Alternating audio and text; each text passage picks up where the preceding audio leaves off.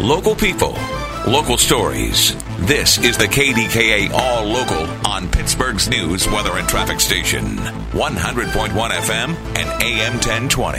KDKA. I'm Shelby Gassassi. The news is brought to you by PJ Fitzpatrick. For your perfect new roof and a lifetime warranty, trust PJ.com. A Penn Hills woman has been arrested in the fentanyl death of her 7-month-old granddaughter. It's the second arrest made in the case. Investigators determined Zuri Bogle overdosed on fentanyl in January while in the care of her grandmother and her grandmother's friend. 58-year-old David Poindexter was arrested last month and charged with involuntary manslaughter. He was already in jail at the time of his arrest. Bogle's grandmother, 66-year-old Barbara Ann Dunlap Toombs, turned herself into police Wednesday. She faces numerous charges, including involuntary manslaughter and endangering the welfare of children. A man was taken into custody at Pittsburgh International Airport Wednesday after he allegedly made a bomb threat. News Radio KDK's Andrew Lindberg has details. Allegheny County police say Hassan Dinafard, an Iranian national, had a ticket for an American Airlines flight to Philadelphia. He was late and missed boarding. Police say he told employees at the gate his suitcase contained a bomb. The plane was deboarded and the B concourse was partially closed. Police searched the plane and found no evidence of a bomb. Airport operations went back to normal, and Dinafard was detained and taken to Allegheny County Jail. He is charged with terroristic threats and threats to use weapons of mass destruction. Andrew Lindberg, News Radio, KDKA. The URA and Sports and Exhibition Authority are set to vote today on a proposed live music venue and parking garage in the Hill District. The Pittsburgh Penguins proposed the plan for a portion of the former Civic Arena site 3 years ago. There's been some tension over the project as a whole. Some community leaders have pushed for additional benefits for the Hill District and questioned the level of involvement from women and minority-owned businesses. A bipartisan bill that would crack down on the rail industry cleared its first major hurdle. The Railway Safety Act of 2023 now heads to the Senate floor after it was approved by the U.S. Senate Committee on Commerce, Science, and Transportation Wednesday. Legislators say the bill is taking lessons learned from the East Palestine train derailment in order to prevent similar incidents.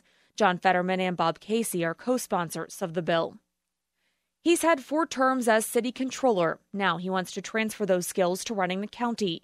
News Radio KDKA's Pat Septak takes a closer look at another candidate in the county executive's race. Michael Lamb says he's been knocking on doors and talking directly to voters to find out what's on their minds before they go to the polls next week to choose their candidates for Allegheny County executive. He says one of the top concerns he's hearing from people is crime, and one of the first things he'd do if elected would be to clean up downtown Pittsburgh. In addition to the increased police presence, which has been helpful, is a public works response. The place is filthy.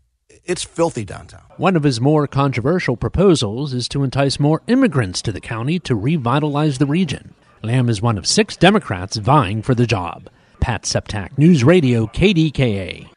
Aliquippa will no longer be under distressed status.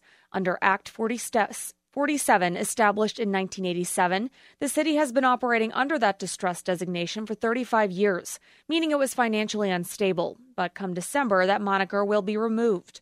On the Big K Morning Show, Mayor DeJuan Walker says it took a labor of love to change the narrative and turn his town around. It's just a testimony to the people that live here that want better. There's work being done in the streets, in the hills, on the plans, trying to make the city better, from the school system to the water authority to the city itself. The school system is improving. The water system is improving. This is a renaissance.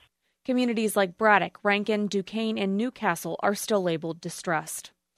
After nearly 2 decades in the business, a favorite Oakland dining spot is closing its doors. Fuel and Fuddle on Oakland Street announced Wednesday the restaurant will be closing Friday, May 26th, as long as they have enough staff. Quote, "Our lease is up and the rent and just about everything else has become too much for us, said owner Brandon Smith in a post on Facebook. Fuel and Fuddle is the latest Oakland staple to close, with the original hot dog shop closing in 2020 and Mad Max closing its door this past winter. KDKA. An investigation is underway after nearly 40 cats were left abandoned in a Westmoreland County field.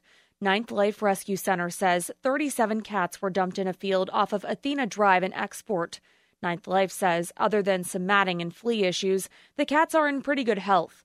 More information can be found on our website, kdkradio.com. Thanks for listening to the KDKA All Local. You can follow or subscribe to this podcast in the Odyssey app or wherever you get your podcasts. For the latest breaking news, traffic, and weather, be sure to tune in to KDKA or download the Odyssey app to take us with you wherever you go.